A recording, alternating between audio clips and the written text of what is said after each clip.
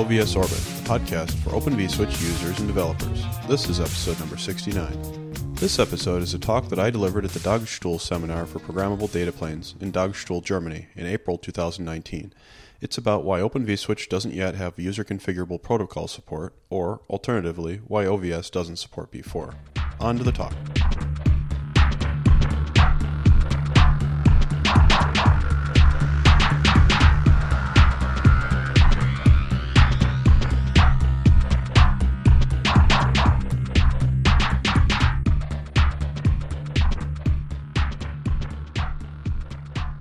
It's going to be a fairly informal talk.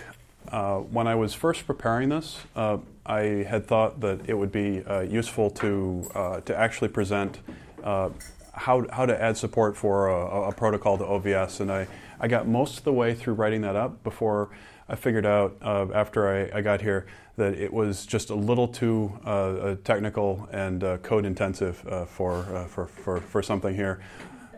Also, one of the things I've learned when I write that kind of tutorial over and over again is that when you understand something really well and then you try to write a tutorial about it, you learn that it's actually a lot harder than you thought when you try to explain all the deep details.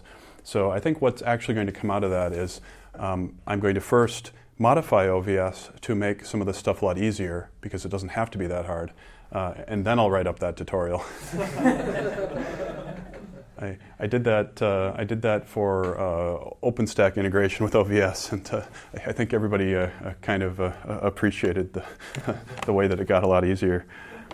So this talk kind of has two titles. One is user configurable protocol support for OVS, and sort of the subtitle is why doesn't OVS support P4? Because if OVS did support P4, then the rest of the talk would be about one sentence long. It would be here's where you insert the P4 code to add support for your protocol. There's work from Princeton, Jen Rexford, called Picasa. The Pisces work. Pisces, yeah. Yeah. One of the authors. Yeah, I feel like I was almost like a co-advisor to the student who did that work. And that's actually one of the things I want to talk about a little bit. Why doesn't Pisces count? Why isn't that P4 support for OVS? Well, it might be. If you're doing research work, it might be great. It has a few limitations. So one of those is that it's DPDK only. So if you want to use any of the other OVS interfaces, like the Linux kernel interface or the Hyper-V support, then you're out of luck. I think it might compile, but it's not going to give you the extensible protocols. The second thing is that it's never been forward ported beyond the version of OVS that we used for that. I don't remember anymore what version exactly that was, but at this point it's several versions old. Probably it could be forward ported. I don't know whether it would be worth it. And then finally, and this is the real reason that it hasn't been integrated in sort of OVS mainstream, it's because it broke compatibility with a lot of the features that OVS users expect. Backward compatibility is something that we really value highly in the OVS project. If we started breaking backward compatibility, then I think we'd probably lose a lot of users because they expect to be able to upgrade and have stuff still work. And if they upgrade and stuff doesn't, they have to go around modifying things. I think that would lose us a lot of our audience. And either they'd go away and do something else, or they'd stick with an older OVS. And Is that fundamental? Is there a way to forward port it without breaking backward compatibility? That is kind of the key question. Doing it right would be a lot of work. And I'm actually really in favor of doing that work. I would like to do that work. I've had trouble getting support from management at VMware to get them enthusiastic about P4 in OVS. So I guess the reason there is that it's seen as something that would primarily benefit other users. And VMware isn't against benefiting other users of OVS, but if you kind of look at how things are set up there, they've got a team of, I don't know, 8 or 10 people who work on OVS, and so if they need a particular feature, they ask one of us to implement it. And the additional benefit of investing a couple of people for probably a year, 18 months in making it easier to add new features doesn't, so far I haven't been able to get them excited about that. And that's not to say it'll never happen, but they're kind of focused on other things. I guess the main question is more philosophical, and I don't want to distract you. I guess P4 was a language that was created by software people to try to build hardware, or just to, because they don't want to deal with Verilog and stuff like that. So if you're doing like something in software, I'm not completely sure you really want to do P4 like in software. Why? You have a switch. I really like P4. No, I'm not saying it's bad, but So I don't think it's just to avoid Verilog. That may be one of the reasons. So I think P4 is fairly hardware focused, but when you look at it, or when I look at it, I only see a couple of things that are notably hard in software and easy in hardware. One of those things is checksums. It has this idea that on ingress, if you care about checksums, you check them, and on egress, if you care about checksums, you generate them. And that's generally going to be expensive in software. I tried to convince them to add some checksum features that would be a little easier for pass-through, so that instead of checking on ingress and generating on egress, instead you did incremental updates, so that at the very least, even if you didn't check them, then if they were wrong when they came in, they're wrong when they go out. And you can definitely do that, but it's not sort of part of the standard library the last time I checked.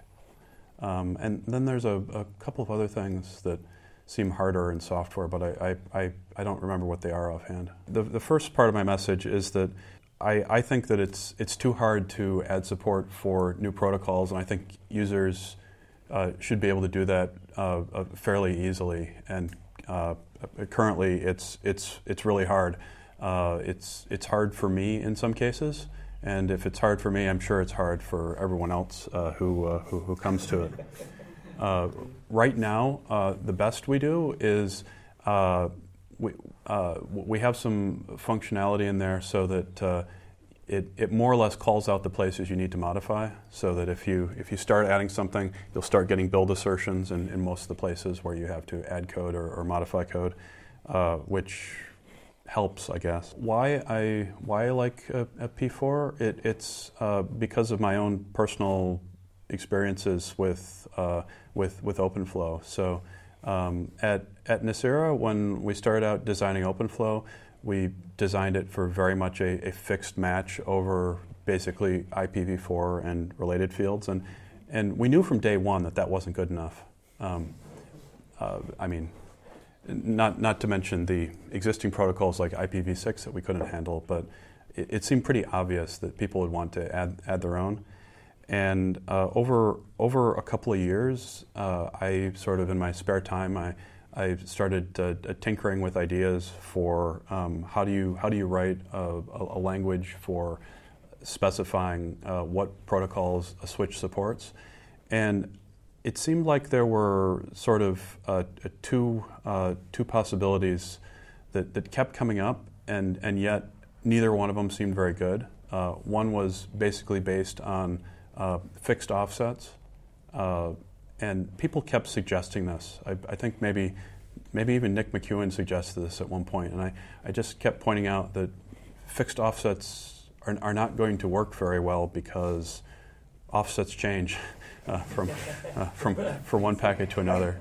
And then the other end of the spectrum was that somebody just provides a program in some general purpose language that extracts the headers or the fields that you want.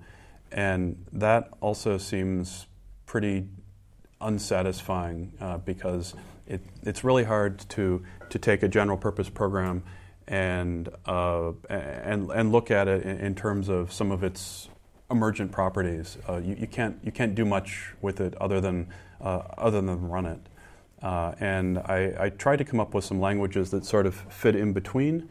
And and then when I first saw one of the drafts of the P4 specification, I looked at it and said, I wish I'd written this. So it seems to me like it strikes a really good balance there. For Open vSwitch and for other software switches, it seems to me that the user configurable protocol support is the main reason to support P4. One of the neat things about P4.16 is that you can specify. It's very sort of component and module based. You can specify that something has a parser, or that it has two parsers, or that it has tables, or it doesn't have tables, and so on. And what I eventually concluded was that if we wanted to support P4.16, it might make a lot of sense for OVS in a P4 model to just have a parser, because that's the part that's the most important. The P4 table model, it seems like it models hardware really well. It doesn't seem quite as useful for software, because in software there's no particular reason we need to specify in advance exactly the set of tables and their restrictions. Actually, the bit that seems the most restrictive to me is that in P4 you have to specify in detail what actions a particular table can have. If you want it to be able to do A or B, then you have to say that. And if you also want it to be able to do A and B, you have to list that separately as well. There's just no reason to restrict things in OVS in that same way. So I still feel like for software switches, OpenFlow has some advantages when it comes to actions. So the main thing I want to talk about here, though, is why is it hard to add P4 support to OVS, or alternatively, why is it hard to make the protocols configurable? And the answer there, the big part of the answer boils down to the interface that we baked in between the two parts of OVS. So the OVS has two major parts. It has a slow path that runs in user space that runs in the process called OVS vSwitchD, and then it has a data path. And whereas there's just one slow path, there's many data paths. So there's the one that runs in the Linux kernel. There's the one that runs in user space that people often call the DPDK data path, although you can use any drivers. It doesn't have to be DPDK's drivers. There's the one that runs in Hyper-V, and I've been told that there's a number of proprietary data paths for different hardware switches and probably things that people have hacked up for research. You're talking about Microsoft. Yeah.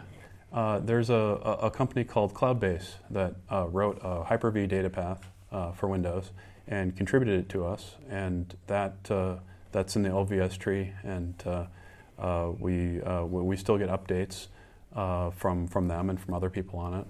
And so you can run VMs in Hyper-V. They even demonstrated how you can run Kubernetes on Hyper-V with OVS.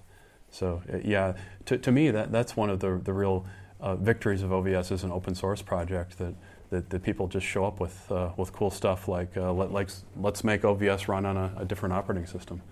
I'm really happy about that. We have OVS running within. I have a project kind of old now called a SuperCloud. It allows you to start an instance in Azure and then migrate the instance to Amazon and migrate it to Google, migrate it to VMware. I think I said Azure already, but Hyper-V. So one of the things that we use is Open vSwitch. Oh. Within that, so we have to have, it's actually we call them blanket drivers, but Okay. drivers allow us to do that. Does it manage to keep network connections up as you migrate across all these, or what's wow? Yeah, you essentially have your own private infrastructure as a service cloud that spans all the other clouds. That's a neat project. What was there a paper about that? I don't think I've come across it. Series of papers. The initial paper was Zen Blanket. That was in Europe since 2012. Okay. But then there's a journal paper and a Supposing Cloud paper I should called SuperCloud. I should look that up sometime. I'm always amazed by if I go to something like Google Scholar and type in Open vSwitch in quotes. There's an astounding number of citations.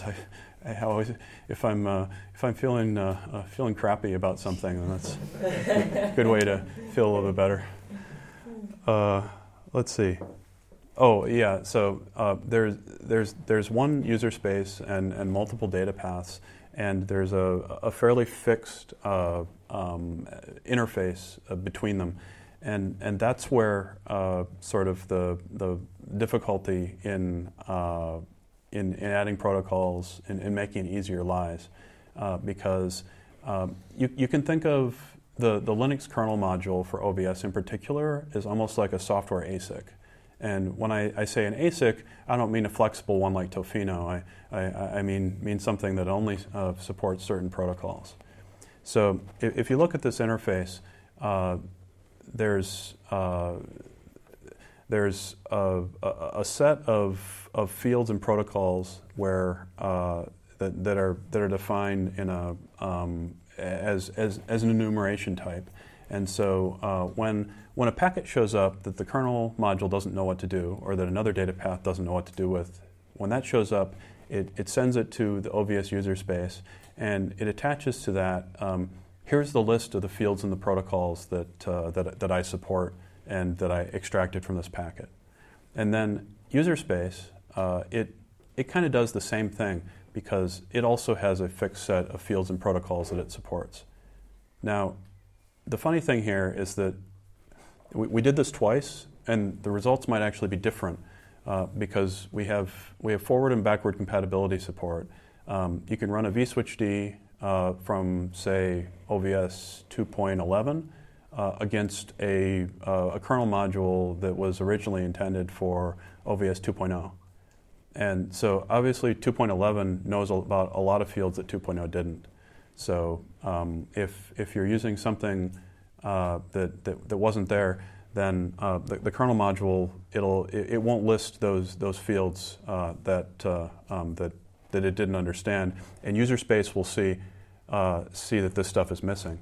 So it can use this sort of difference in both directions to figure out, how do I deal with this kernel module that might be a different version, and that allows for pretty good compatibility, but it's also pretty tricky. That's dealing with that potential for differences.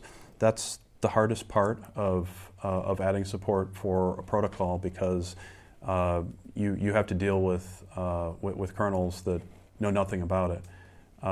And the way you deal with that is essentially by saying, if a packet shows up that the kernel module doesn't know enough about, then take all the packets of that type and send them to me in user space, and then user space will handle them individually, sort of one by one, and that's really slow, but it gives you correctness. So you don't really want to run two differing versions, but if you have to, you can, and when the bits that differ show up, it'll be slow, but it'll be correct.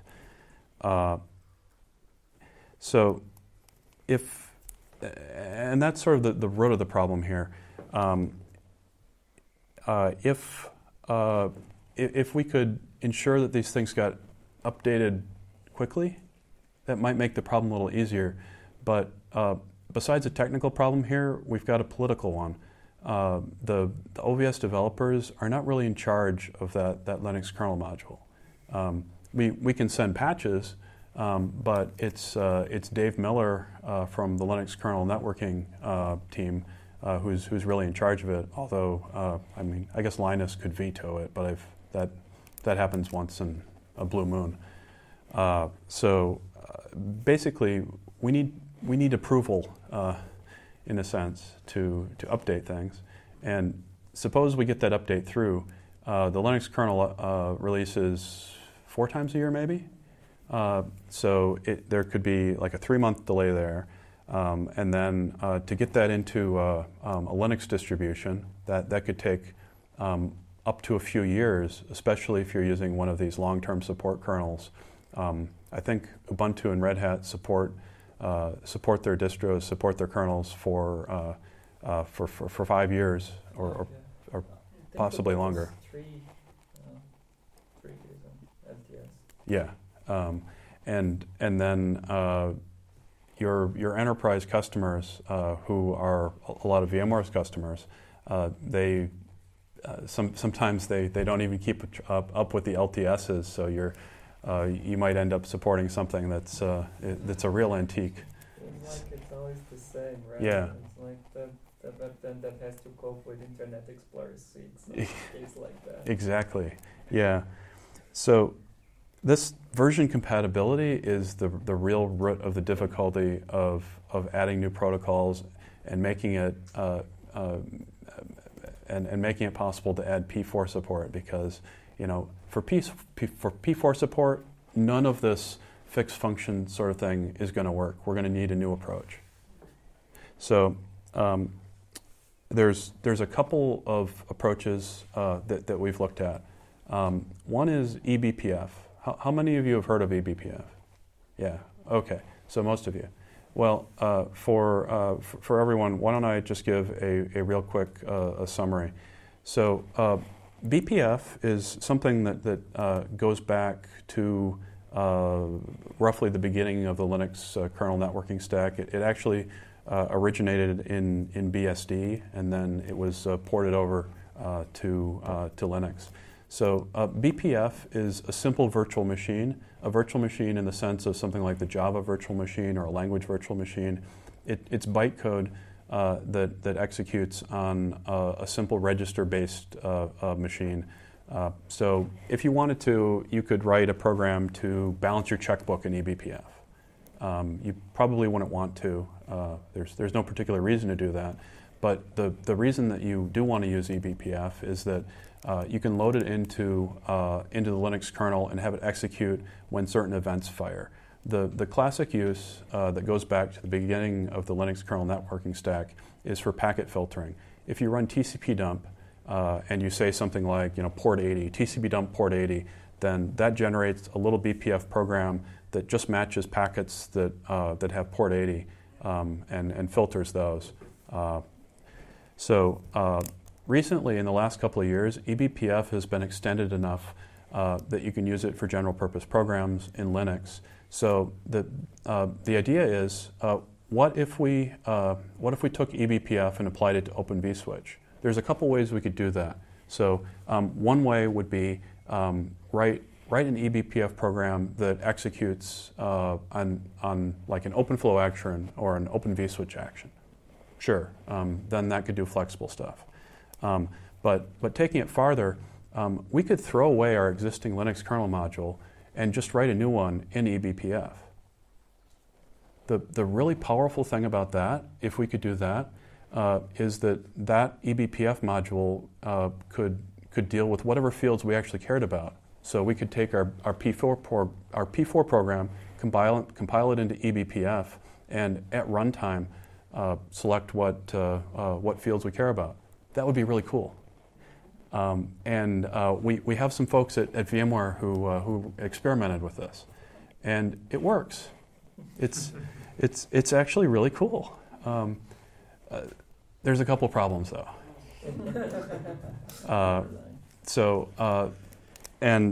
Some of these are technical problems, but actually mostly they're political problems again. So the technical problems are that currently this is too slow. that eBPF has all these restrictions on it, like you can't do loops.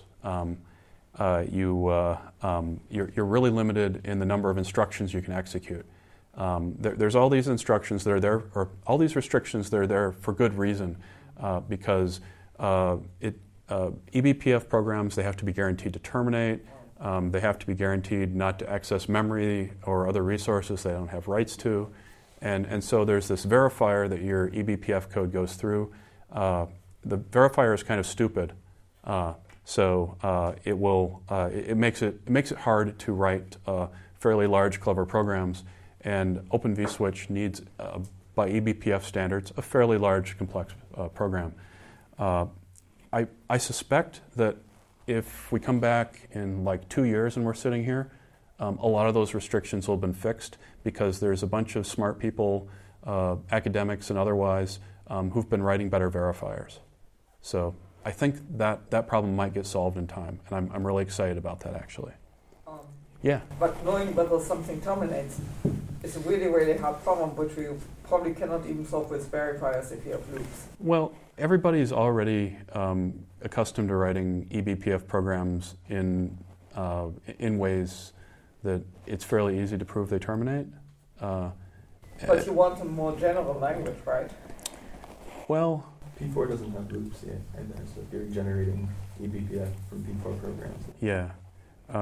So that isn't the main restriction for Open vSwitch. The main restriction is actually the fairly small fixed limit on the number of instructions you can execute. Most of the time, OVS doesn't go over those, but then you get somebody with, for example, a complex flow table that's hard to evaluate, or maybe even they have a bunch of output actions. If you have a dozen output actions so that you're outputting something to a dozen ports, that is currently kind of hard in eBPF. P4, so if OVS was I don't want to say specific to P4, but if it was just made to just support P4, would that then make a simpler implementation that would fit into it might. I was saying before that for software switches you don't really need those restrictions on the tables, but those restrictions on the tables are ones that probably would make it easier to integrate into eBPF. So it would be a pretty artificial restriction, but if you put in that restriction, yeah, maybe it'd be easier. You said it was slower. Is that because of these restrictions? You have to number backwards. Sometimes the speed is due to the restrictions. Sometimes the speed is due to the eBPF translation. It's not a perfect match for your target architecture, so there's a bit of a penalty there. Sometimes it's due to the extra safety checking. It does more memory checking than you would need if you trusted the code. I'm not the main developer of this experiment. I'd probably have to ask them if they had other. It would just surprise me that it was slower. Yeah. So the kernel module is kind of slow to begin with. If you want speed, you want to use DPDK. So the fact that the eBPF module is slow is not startling, but it's not nice that it's even slower than the regular Linux kernel module. Nobody really wants to say, that they're giving up 30% of the performance for anything, really. One last question. If it's slower, then what is the advantage of eBPF? Oh, yeah. So the advantage of eBPF is you can easily tailor it to whatever protocols you care about. And the second one is that since it's safe, since it has these restrictions, your suppliers will be okay with you loading it into your system, whatever custom stuff you want, without telling you that your warranty is void or whatever. They won't support it. That's one of the reasons that we don't like to tell people, okay, to support these protocols, compile a custom kernel module and load it. If you tell that to somebody who's running an enterprise, they'll ask Red Hat, is this okay? And Red Hat will say, we're not sure about that. Pretty reasonably. because that custom kernel module, I don't know, maybe it accesses wild pointers and corrupts your disk or whatever. But eBPF is safe, so they don't have to worry about that. Oh, and then the other advantage is that if we're always running a eBPF module that's an exact match for user space, we don't have to worry about all this compatibility problem that I was talking about before, where user space and the kernel might be talking different things. So we can immediately throw out that code. And that's a huge advantage, in my opinion. It makes it easier for developers, and it definitely makes me more confident as somebody who has to support this stuff. So it's too slow and it's too restricted. And the other issue for now is that eBPF that's powerful enough to support this stuff is only in the latest kernels. So like 5 years down the road, the verifier will be better, and it'll be much more pervasively available, so that if I go to an enterprise customer and say, hey, can you load this eBPF stuff, they won't say, what eBPF stuff? So, yeah. So that's one route to getting more flexible protocols. I have one question. I have some small experience with the eBPF. Yeah. Students have more experience than me. What was very difficult to do for us is to debug a BPF program, because you cannot, since it's already a kernel module, you cannot debug it as a standard. Even if you write in your small application, you want to not to verify as with the verifier, but to check functionality. You don't have debug. Yeah, I've heard a lot of complaints from William and Yihung who were building this about that too. I think it must be worse when you're building big eBPF programs than when you're doing little ones. eBPF in most use cases is only used for really simple things like collecting statistics and things like that. We're kind of a more intensive, bigger user than the others. Okay, so eBPF is one route to how can we make it easier to get like P4 OVS or protocol configurable OVS. So here's the other route. Suppose instead of eBPF, we give up on this idea of having a complex user, a complex kernel module at all. What if we just use a packet interface? So suppose that we didn't need any Linux kernel support at all, and we could just throw away that support. If you look at DPDK, if we just had DPDK, that would be great because DPDK, the support for that is compiled right into OVS. So there's never any version compatibility issues because they're always built into the same binary. They're always linked. They can assume that they've got the same packet formats and ideas about flows. And in fact, we could delete a lot of code from OVS if we could make that assumption, because currently that data path interface I've been talking about, that is actually there in a sort of vestigial form, even in DPDK, in the DPDK data path. When packets pass between the data path and user space, we're actually converting it into this weird format with the potential version compatibility support that I was talking about, and then we convert it right back. And undoubtedly, that's wasting a bunch of CPU time and memory. That if we could delete the kernel data path, all that would just go away, and OVS would potentially be faster and definitely easier to understand the code. So I'm really enthusiastic about that. The problem is that we don't have a fast user kernel interface for systems where DPDK just isn't an option. However, there's this nifty thing that's arisen in the last year or so called AF_XDP, or that's AF_XDP. And XDP stands for Accelerated Data Path, something like that. It's got an X in it, so it's got to be cool, right? Looks like Gianni knows all about it. You can think of, for our purposes, XDP as being a fast way to get packets to user space. It's actually related to eBPF too. So eBPF, in some cases, folks need a fast way to get packets, basically exception packets, to user space or monitoring packets. So they came up with this new interface that's kind of an evolution of AF packet. And in AFXDP, you have a region of shared memory that's mapped into the kernel, mapped into user space. There's a ring buffer. It's got all these really good properties for us. It's easy for us to support.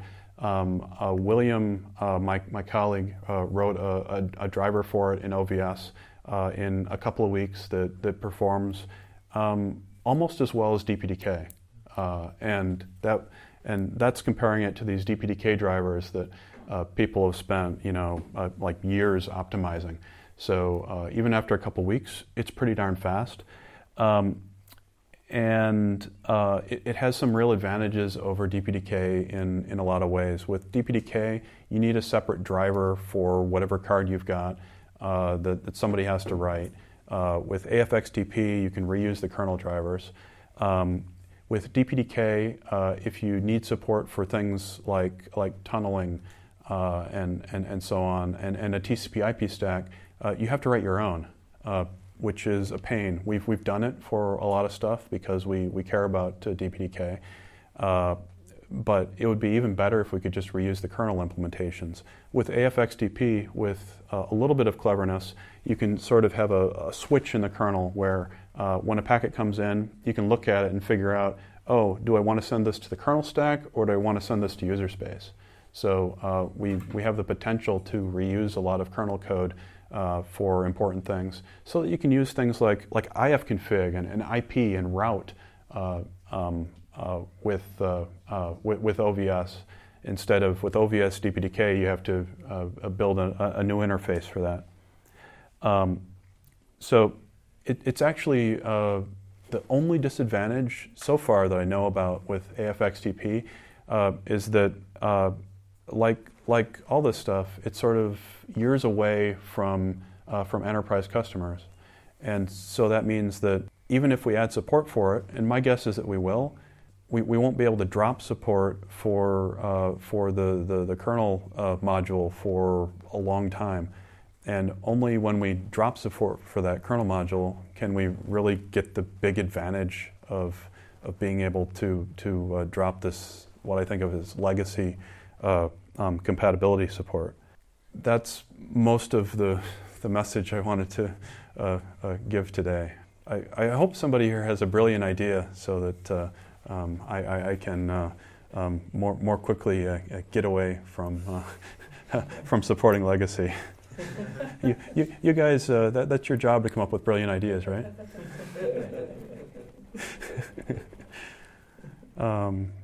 And there are other OVS stuff that I can talk about, but that was my main message.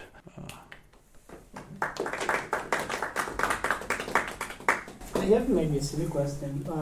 So I understand that the problem of supporting OVS with multiple functions and putting like a P4 in OVS. The problem is that backward compatibility, and so I understand that having backward compatibility is a good thing. Yeah. But is it such a good thing at this cost? I mean, what is this sort of you see what I mean? Like, it's a good question. I kind of wish that I had the resources to just fork OVS and say that one of these forks is the compat one, where we're going to make sure it works for the next 5 years until everybody upgrades, but we're not going to add a lot of features. And then the other fork is the one where we drop all the kernel module support and we start adding all the cool stuff. That would be great.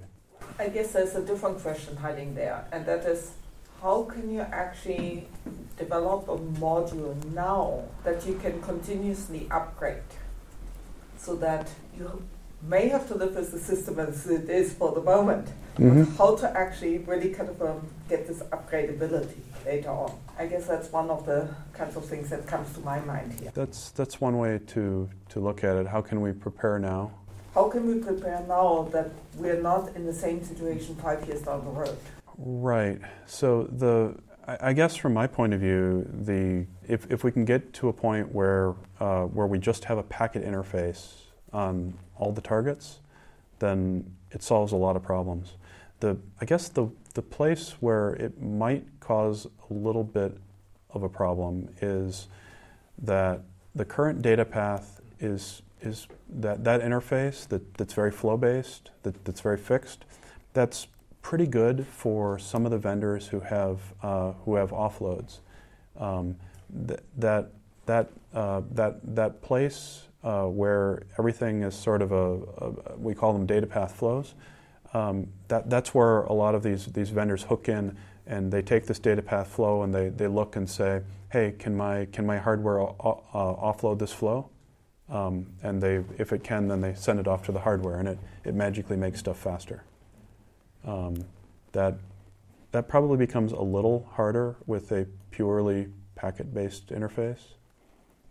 I think the thing to do there would probably be to just brainstorm with some folks from Netronome and Mellanox and Broadcom and so on. I've learned that they're really helpful.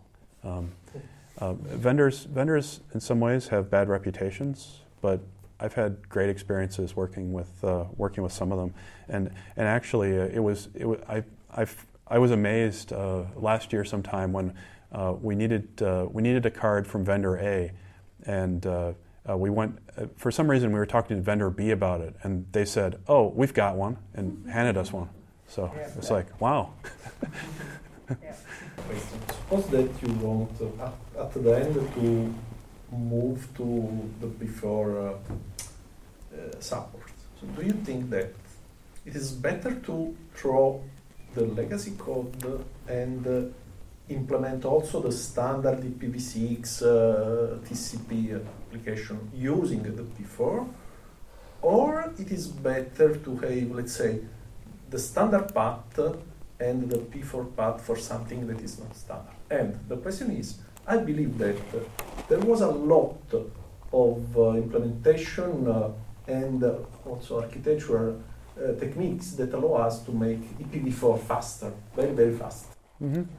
Generic P4 cannot be so fast. So do you think that it's better to maintain this since we know that it will be faster? Or, but you need to have, let's say, both the structure, the optimized one and the general one, or it is better to focus only on the general one, even if probably you don't have this implementation gain, if you believe that there is an implementation gain, standard P4, EP4, IPv4 stuff. So I have a couple thoughts. So first of all, I don't think specialized implementations are going away. I think they will always be there, and they probably should be there because to some extent they represent a best case that we'll probably always be comparing against. On the other hand, I feel like general purpose implementations can actually beat specialized ones in some cases, and let me explain. So if you look at OVS, it can do optimizations that some optimizations that are very difficult for specialized implementations of anything, because it's able to take many decisions and through its caching technique collapse them into a single decision.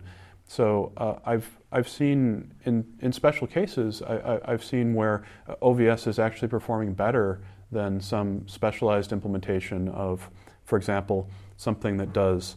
The case that we usually care about at VMware is network virtualization, where you're doing something like switching followed by routing followed by switching, maybe with tunneling in the middle. So when you translate this into OpenFlow tables, you might have a dozen tables, you might have 20 tables, and OVS can usually take all those 20 and collapse them down into just one hash table lookup or a few hash table lookups. Whereas sort of the discrete code that does this it generally has to do all these steps on every packet, and even though those individual bits of it may be very well optimized, the fact that you're still doing all of them, that in some cases that can be slower than the general purpose code in OVS. So while I think it's very common that specialized code will win, it doesn't always. Did that make sense? Did I answer your question? Yeah. Okay. I understand. Another comment is, and I don't know, maybe it's just something that comes into my mind. Following up on the interface that we were discussing, that Anya suggested, like the thinking probably these would become more prominent in a context where Intel is shipping, or at least has the idea of shipping also FPGA with a chip, with a CPU, and they're probably in the future, I don't know where OVS as a project will go, but in the future you might want to consider in the separation of a data path and a control path of OVS, maybe offloading something to the FPGA, as some other vendor just already doing for the SmartNIC, but in the context there it will be more tightly coupled with the CPU itself. So there would be like probably the right time also to rethink the type of interface that you might have, that you might want to have. I don't know. One of my favorite ideas for offloading OVS, and we did this as an experiment. I don't think it's ever been made into production, is to offload just the classification step. There's some clever ways where you can offload the classification, or even just part of the classification, and then software can check it quickly. That's the most when a packet comes into OVS, there's sort of 3 stages. 1, you extract the headers. 2, you look it up in the data path flow table. 3, you execute the actions. The expensive one is the lookup step. Executing the actions is usually easy. That's cheap. Sometimes extracting the headers can be expensive too, but the hard part is the lookup. And if we can offload that or partially offload that to hardware, it would make OVS much faster. I think we wrote about this in the SoftFlow paper. There's a very short section in the evaluation section on a partial offload technique that we prototyped. But I guess when you're thinking about offload, it's like, depending on the type of operation you decide to offload, has a sort of a chain effect on the others, in the sense that if you want to do classification, that means the parsing needs to be still done in the hardware. Otherwise, I don't know. Well, so it depends. Well, that's what I was talking about with partial offload. Our hardware could only parse basically the 5-tuple, but our flows were more specific than that. Okay, maybe I'm thinking much more with FPGA type of, for me it's like, okay, you're followed with in a hardware, you just tell me, okay, parse, and I'm gonna write from scratch the code for, that's. If you can get it in an FPGA, then you probably have a lot of flexibility. We were using off-the-shelf NICs that just had a small firmware modification where instead of doing something based on flow director output, they just emitted the sort of the verdict. Those are half a SmartNIC. Well, yeah, it was a half SmartNIC. That's probably a good way to put it. All right, I'm gonna just turn off the recorder now because mostly because it makes me talk differently and think differently. I've had enough of that for today. OVS Orbit is edited and produced by Ben Pfaff using Audacity audio editing software and released under the Creative Commons Unported 3.0 license. The intro and bumper music in this episode is excerpted from Electro Deluxe by My Free Mickey and the outro from Girls Like You by Stefan Kartenberg, both under the Creative Commons Attribution Unported 3.0 license. For more episodes of OVS Orbit, visit ovsorbit.org, or for more information about Open vSwitch, visit openvswitch.org.